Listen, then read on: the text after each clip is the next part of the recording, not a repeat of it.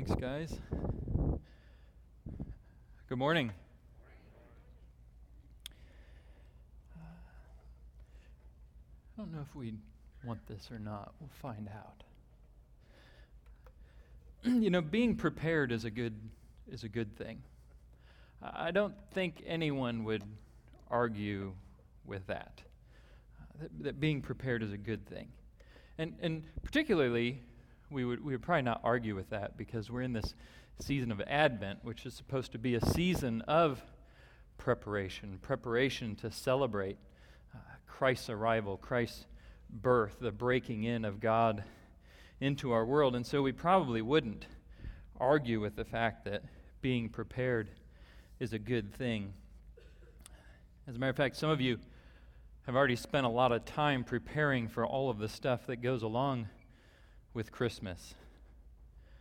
And then there's the rest of us.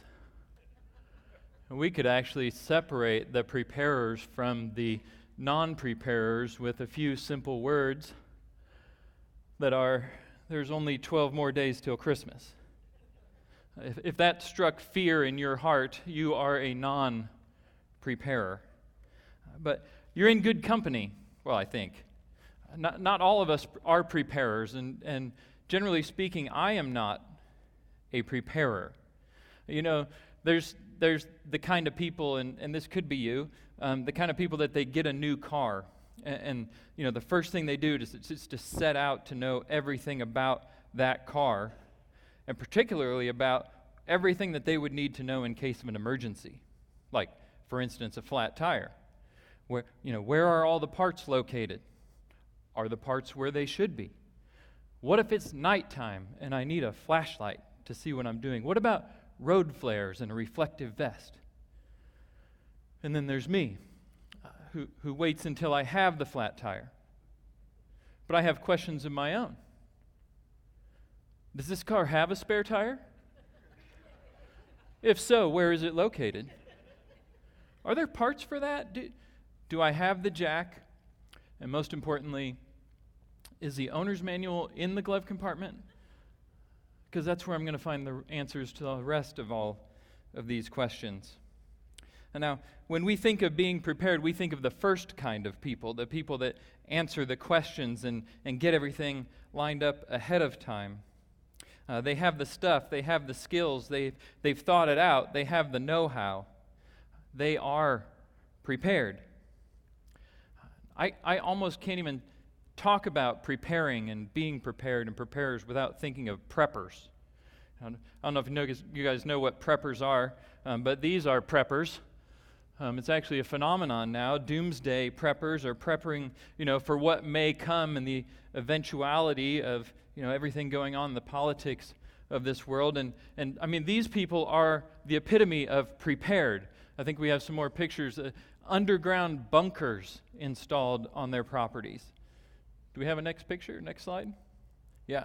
On the left, you see an underground bunker with ventilation and all kinds of supplies in there. On the right, you have all kinds of food that's stored and sorted and categorized and dated so that they know, and these people are constantly replacing and using food so that in the event that they need to go underground, it's all there. So I can't think of being prepared without thinking of preppers, and I also can't help but think about this really annoying song that's sung by a goat from Hoodwinked, and it goes something like this.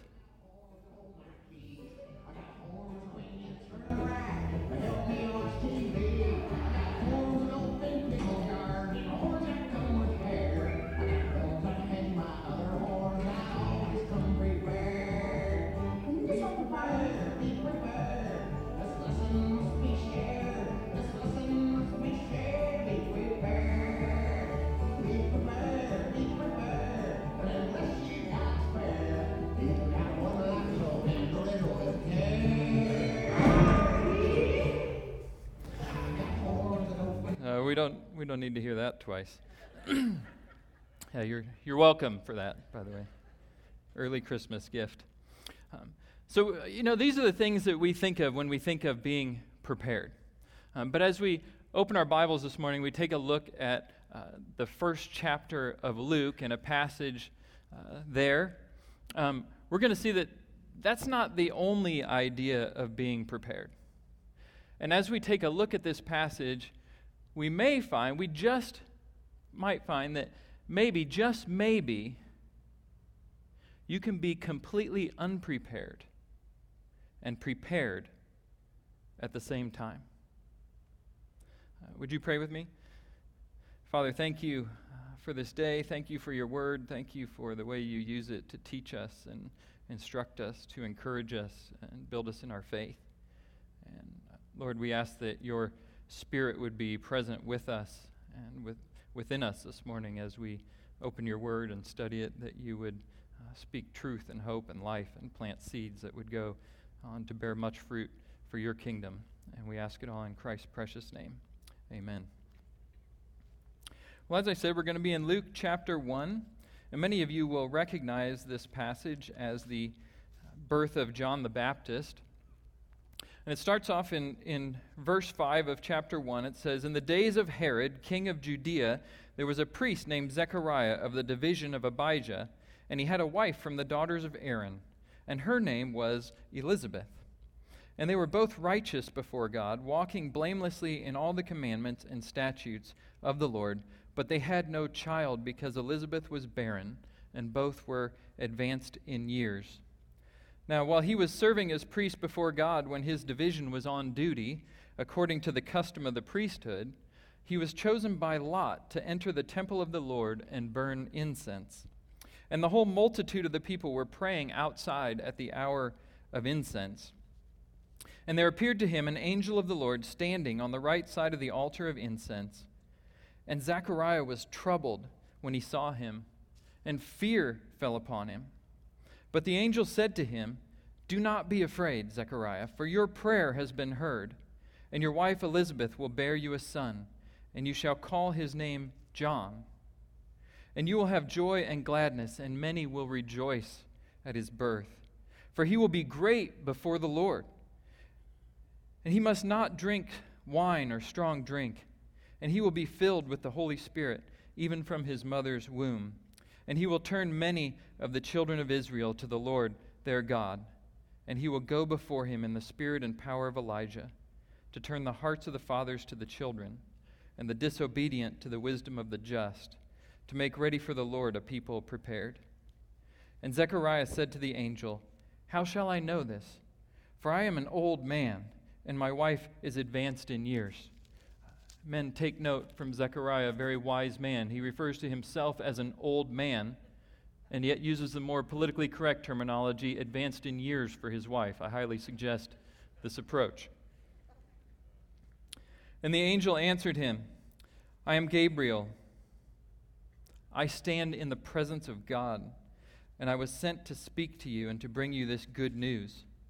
And behold, you will be silent and unable to speak until the day these things take place, because you did not believe my words, which will be fulfilled in their time." And the people were waiting for Zechariah and were wondering at his delay in the temple.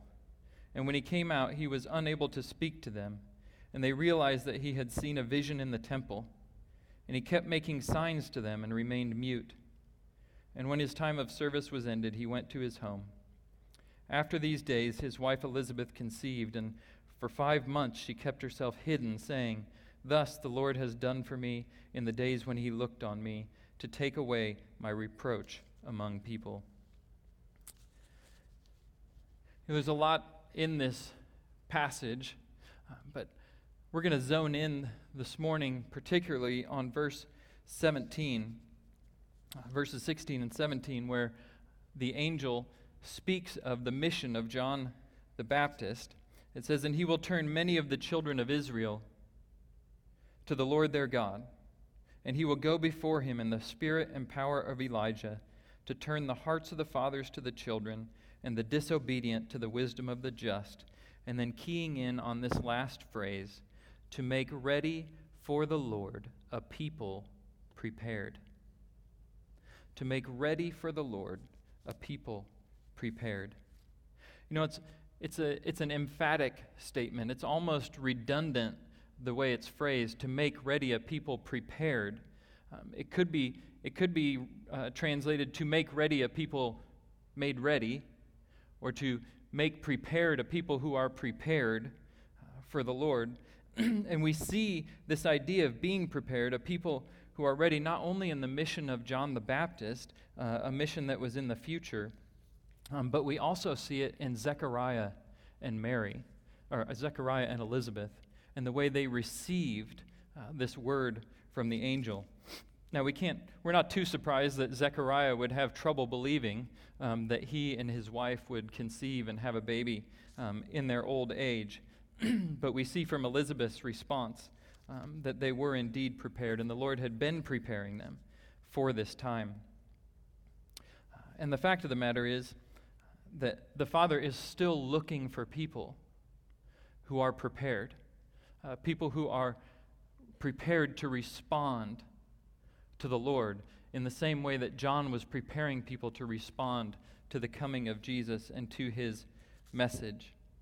To use an Advent term, the Lord is looking for people who are anticipating, even expecting his movement in their lives, for God to break in a unique way and reveal his purpose and plans for them. Our response often in these situations, of course, is to say, no, I'm not ready. I'm not ready. I'm not prepared. But this goes back to our definition of prepared, because when we say, I'm not ready, I'm not prepared, what we often mean is, I don't have it all planned out. But prepared does not necessarily mean all planned out. I highly doubt that Zechariah and Elizabeth in their old age had this all planned out. They were closer to preparing their own funerals than they were for welcoming a child. There was no nursery in the house set up with a crib and clothes. They hadn't been planning on enrolling in Lamaze classes. They had failed to schedule that class, How to Raise a Prophet 101. They were completely unprepared for the fact that God was going to break into their lives the way he did and when he did. But the fact of the matter is, their faith and their trust in the Lord, as we see them described in this passage, that they were upright before the Lord. They were indeed prepared, even for the things that they were completely unprepared for, because they were ready to respond to the unprepared. And other times we'll say, no, I'm not prepared because I don't have all of the answers. But the fact of the matter is, in this context, being prepared doesn't mean having all of the answers. God isn't looking for you to have all of the answers. God is only looking for one answer. Yes. That when he calls, that we are ready to respond and we are ready to place our faith and our trust in him. He's not looking for us to have it all planned out. He's not looking for us to have all of the answers. He's just looking for people who are ready to respond. Darrell Bock, an expert scholar on the book of Luke, in speaking on this passage, writing on this passage, talks about God looking for a responding group of people. This idea of being prepared is people ready to respond, ready to follow where the Lord is leading. In this series, we've been talking a lot about having a place at the table, and the beautiful thing about a people who are ready to respond and people who are living in community is that you and I have the opportunity to share in each other's story as we have a seat at the table with one another. That this community, this intimacy, we get to hear from others about how the Lord has moved, how the Lord has worked, how he has been faithful in other people's lives. We hear about the struggles and the hardships, even moments of defeat. But we also hear about the adventures that the Lord introduces people to, the adventures he brings them through, the victory that he gives and his faithfulness in all circumstances. And I actually have a story to share with you. Some friends of ours at North Bible Church, many of you may know them, Brad and Zuri Shire. I've been coming here for years, and I managed to talk Brad into sharing their story with us, and then was surprised to see that Zuri tagged along as well and was willing to contribute. She hadn't been feeling well in the days prior. But it's a great story of how the Lord began to work in their lives, and shortly after began putting things in their path that he wanted them to respond to, things that he wanted them to say yes to. And when you hear this story, you'll understand that they required a high degree of trust in the fact that God was in fact calling them to these things. But what I want you to see is their willingness to respond, and how the Lord worked in these things. So let's watch the first video. I met her at Payway, and her brother worked for me, and they came in one night when he was off on her birthday and walked in and said, this is my, I'm coming to dinner here, and I looked at this girl, and I didn't know if it was his girlfriend or not. So later I said, hey, is that your girlfriend? And he said, no, that's my sister. And I said, well, I have news for you. I'm going to marry your sister someday. And so I guess I called my shot before I knew. You guys meet in 2005 or 6. Mm-hmm. Meet in 2005. Mm-hmm. Get married in 2007. Right? Fast forward a few years, and now you're getting to the point where you have some concern about Zuri's paperwork and being in the country illegally. Mm-hmm. And so in 2012, at the height of the drug war, which seems to have its center at Ciudad Juarez on the border with El Paso, Texas, you guys decide that you're going to take a not only risky but dangerous journey down to Mexico, because that's what's required to make her paperwork right. And so it's kind of explained to us how the Lord was working in those circumstances and what he was doing in your hearts to set in motion all these things. So we were already working the process. We had already submitted all of our paperwork to the Department of Homeland Security. We had a lawyer and everything else that we needed to complete the process. We had not been baptized, and through the process, Zuri was adamant that before the family got separated, she was feeling a tugging on her heart to be baptized. So once you accept Christ into your heart, it's obedience to be baptized. So we decided we wanted to get baptized. But I don't know if anybody knew that in about 2 weeks after that, we were getting ready to embark on a trip to Ciudad Juarez. But we eventually decided that we were going to have to take this leap of faith because we needed to fix it. But we knew that God had paved the way, and what we would pray before that was that we know that you go before us, you go after us, and you go with us. So it wasn't a matter of being fearful anymore. I mean, obviously the flesh every now and again would come into factor, but we had to make a decision to make things right. We weren't going to hide forever, and the Lord wouldn't have wanted that for us. Yeah, and so there were risks, physical risks, security risks, going into Ciudad Juarez, which is where you had to go to start this process. Yeah. But there were other risks as well. There were risks that the process may not go as you had hoped. And so shed us a little light on what kind of, so to speak, chips were on the table, what outcomes, were possible that would have been clearly undesirable in your life.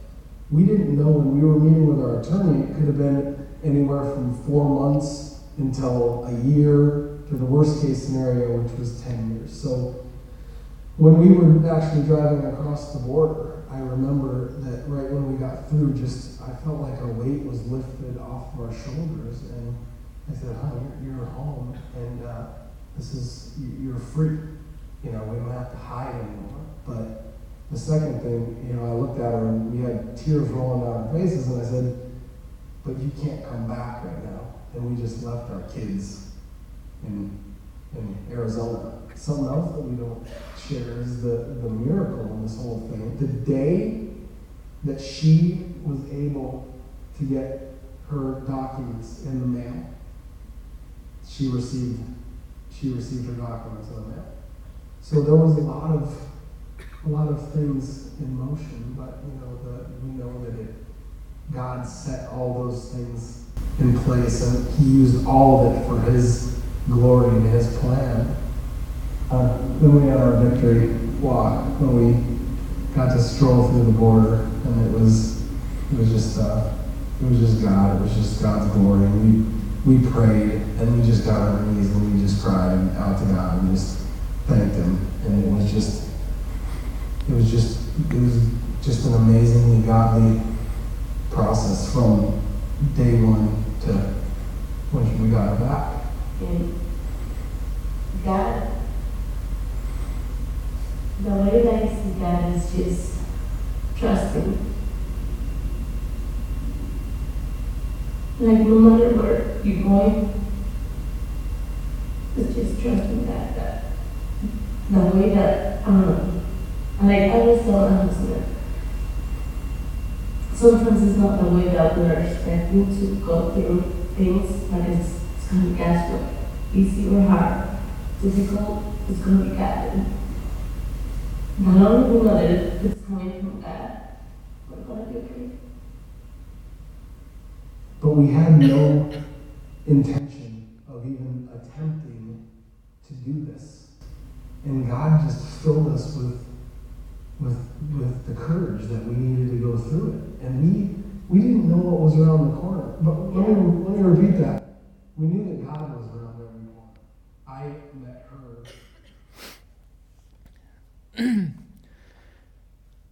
Yeah, we had to cut a lot of the stuff from the video. We had such a great interview with them and the things that they shared, but you may recall how bad Ciudad Juarez was at that time. But the Border Patrol was actually stopping people from going from the U.S. into Ciudad Juarez, and their lawyer had to gun it across the border to even get into Mexico so that they could start this process. And then the entire week that they spent in Ciudad Juarez, they said it was like the drug war just stopped. No violence, no killings, no shootings, nothing, until she was able to get farther south to where she needed to be as this process played out. Well, that was 2012. Zuri returned to the United States. Everything she needed, that victory walk across the border in November 2012, and then not long after that, Brad attended one of our man weekends, and there was a speaker there who really challenged him about serving and about how he was spending his life and ways he could contribute or could be contributing to the kingdom. And it got him asking questions about, how can I use my life to serve rather than just, pursuing the American dream like I've been doing. Does the Lord have something more for me? And in 2014, the Lord began that process. And he eventually left a very good career with a big corporation, international corporation, to become the head of the food services at Phoenix Rescue Mission. And so in this next clip, they're going to share with us a little bit about that process and that journey. But leaving the promising corporate job that he had to come work at a nonprofit ministry. I'm assuming you were on board for that, and the Lord was in that as well for you. You had some fears and hesitations about it. That's where he need us. And I support him and say, you know what, we're going to be, God knows our needs. God knows that you need a job. I was not working at that time, and He will provide our needs. He will provide what we need, and if this is what He's calling you, and you run there, then that you're getting less money or you're getting, it's God. God is putting you there first. And God is not in there.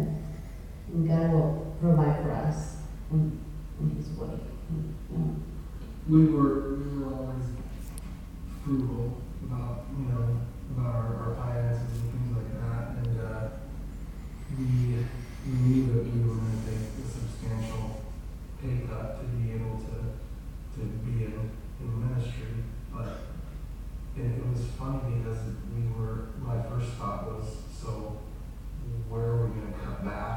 What could we do to kind of make up for this? And Jehovah Jireh, right? God's our provider, and we didn't change our lives one bit, and we didn't need to because God provides for us. And enough said. So you've gone from training people to run a payway store to training people to run all kinds of different restaurants and serve in all different kinds of capacities. Yes. Not just any people, but people who have come out of crisis. So they came in to the mission homeless, maybe had gone through severe domestic abuse or violence, addicted to heroin or crystal meth or any of these other drugs. We first and foremost introduce them to the rest of their life, which is a relationship, and their eternity, which is a relationship with Jesus Christ. And I get the added bonus saying, okay, now let's try to get you some skills so we can get you out back into society. And, now who knows what kind of seeds these ladies are planting in the name of Jesus out there too. So it's, I'm blown away and I'm humbled when I come to work. And right now we get to make cookies in the name of Jesus. So it's, it's great. But leaving What you're experiencing right now is actually the phenomenon that I want to talk about next, and it's an important principle that we learn from this, and that's that prepared people prepare people. That prepared people prepare people. That is, you and I are prepared to respond in a way that says, yes, I'll follow. That we say, yes, Lord, I believe you're in that. I'm going to trust you in that. We prepare others seated at this table with us to respond the same way in the future. Our story gives courage to their story. Our faith and stories of faithfulness of God speak that into their lives and set the table for them to say yes. Because every time you say yes, you further prepare everyone who is watching you to say yes. The Bible doesn't come out and say it explicitly, but Elizabeth's willingness set the table for Mary's willingness. Have you ever noticed that when Mary says, "How will this be because I'm a virgin?" Part A to the answer is the Holy Spirit will come upon you, and part B is your relative Elizabeth is already participating in this. And she who was barren and advanced in years is already 6 months along in the process. She was prepared. She said yes. And at hearing these things, Mary says, "Behold, I am the servant of the Lord. Let it be done to me as you have said." Prepared people prepare people. Every time you say yes, you further prepare those who are watching you say yes. They begin to think to themselves, maybe I could be accepted. Maybe I could grow. Maybe I could bless. Maybe I could go. Your decisions, your willingness to follow, prepares others to do the same. And so the question becomes, are we a people prepared? Are we ready to respond? Are we ready to follow? word best describes you when it comes to the idea of God placing a call or asking some act of obedience from you? What word best describes you? Are you prepared? Are you preoccupied? Are you procrastinating? Are you playing prevent defense? Are you prepared? Are we prepared? Equally as important, are there things in your life that God has done or been doing that you are hiding from the rest of us at the table? Things the way He's speaking into your life, leading you, decisions that you've made, maybe just because of a whisper in your ear. But nobody knows what the Lord's doing. Share your story. Because as we see your willingness to say yes, we will be encouraged to say yes as well. And is there a call that you've been resisting? Is there something that you know you should do, and you just aren't doing it? It may be fear. It may be passive-aggressive. But you know there's something that you should do. And the Lord's just waiting. Waiting for you to say yes. And then finally, what one thing do you think you could do to be better prepared to respond when the Lord looks across from this table, assuming you've left a chair open for Him? As we know, He will look, and He will ask. The question is, are we prepared? Prepared to respond? Ready to follow? Would you pray with me? Father, thank you. Thank you for your word, that it's truth. Thank you for the way you sow these seeds into our hearts. Lord, I pray for each one of us seated in here today,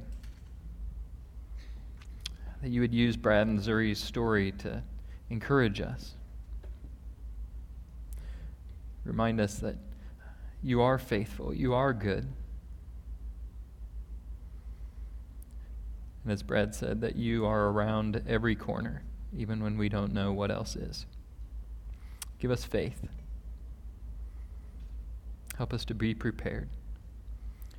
In Jesus' name, amen.